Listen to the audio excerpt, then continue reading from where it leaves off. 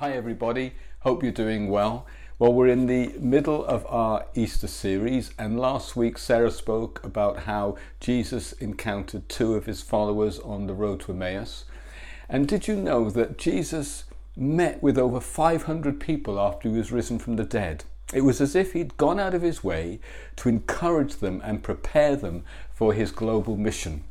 I'd like to take a few moments this morning to look at John chapter 20, where Jesus encourages Thomas, who basically was stuck in his faith. He said to his friends, the disciples, "I will never believe that Jesus has risen from the dead unless I put my fingers in the holes in his hands where the nails went and my hand in his side where the spear went. I will never believe." And we see from Thomas's reaction there that it's possible for us to kind of get stuck in our faith. After all, he'd seen him walk on the water. He'd seen Jesus raise Lazarus from the dead. He'd fed the 5,000. He'd healed the sick, healed the blind, calmed the sea. Thomas had seen so much. Yet he couldn't make that stretch, that leap to believe that he'd been risen from the dead, and he couldn't really trust what his friends were saying about Jesus and their encounter with him.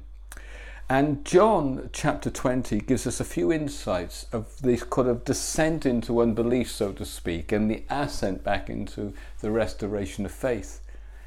So what were some of the hindrances for Thomas, and what lessons can we learn? Well, we read, interestingly enough, that when Jesus turned up to his disciples to show them that he was alive, it says in the count that Thomas wasn't there. And that's very significant that John should mention that. You see, faith is not a solo deal. It's not just a matter of growing my faith on my own, just trusting in God and the Holy Spirit and his word to grow my faith. No, God has wired us up that he works through his Spirit personally to us, through his word personally to us, and through the community of faith, the church, the others. He's arranged the church in such a way that we actually need one another to grow in faith and to grow in God and to actually mature as Christians. And Thomas was isolated, he was unplugged, and he was disconnected. And when Jesus turned up in the community of faith, he wasn't there to encounter it and experience it for himself. And so he really was stuck where the others were actually beginning to motor and fly through the gears, so to speak. Now, I understand why he wasn't there. He was discouraged, disheartened. Hope had been torn out of his heart. He'd seen his friend and his Messiah just butchered and brutalized upon the cross, and it was probably too much for him just to hope again and to be there. He just couldn't go through the motions. But this is the thing. It is in the community of faith that we are restored. It is in the community of faith that our faith is encouraged and persevered and strengthened. It is in the community of faith that our faith grows. And John revisits this theme a few verses later when he says, when Jesus turned up again, Thomas was with them. And it was in that moment when Thomas was with them that he was able to have his faith restored. Jesus went up to him and says, "See, Thomas, put your hands in the holes in my hands. Put your hands at where the spear went, at the side of my body." And he challenged him. He says, "Do not disbelieve, believe and see." And so we see the power of the risen Jesus and the work of Jesus in the community of faith, because faith is infectious, and there's such a thing as a culture of faith that can accelerate us in our faith and in our journey with Jesus. The other thing that Jesus did when he encountered Thomas, he said, "Look, Thomas, look at the nails. Yes, they're there. Look at the facts. It has been difficult. It has all gone wrong in your eyes. Look at the facts. Don't ignore them, but actually refocus and recalibrate. See the fact that whilst the nails are there and the spear wound is there, I'm alive." And he began to refocus Thomas's mind on an extra fact, an extra set of facts, something greater than the conclusion that he'd come to. And this is the thing that Jesus does for us. He's continually wanting to recalibrate our thinking, that we just don't look at the facts in the stark light of day, but we look at the facts from God's angle, God's resurrection power, God's miraculous opportunities. We look at the facts from God's point of view, not just our own. So it says in Romans chapter 12, don't be conformed rather to the world's thinking, but you be transformed by the renewal of your mind, that you may know and prove in your experience the perfect, good, pleasing will of God. It's interesting that when Jesus came out of the wilderness preaching, and he says the kingdom of God is at hand, and he said therefore repent. That word in the Greek, repent, means basically change your mind. God's new perspective, God's new government, God's new way of doing things, God's new rule, God's heavenly rule is coming to earth. And in the light of that, just don't think from a human perspective. Just don't think from a worldly perspective or an earthly perspective. Think from heaven's point of view. Think from the impossible God's point of view. And let your mind be refocused, recalibrated, renewed, think differently, so that you can believe God for greater things.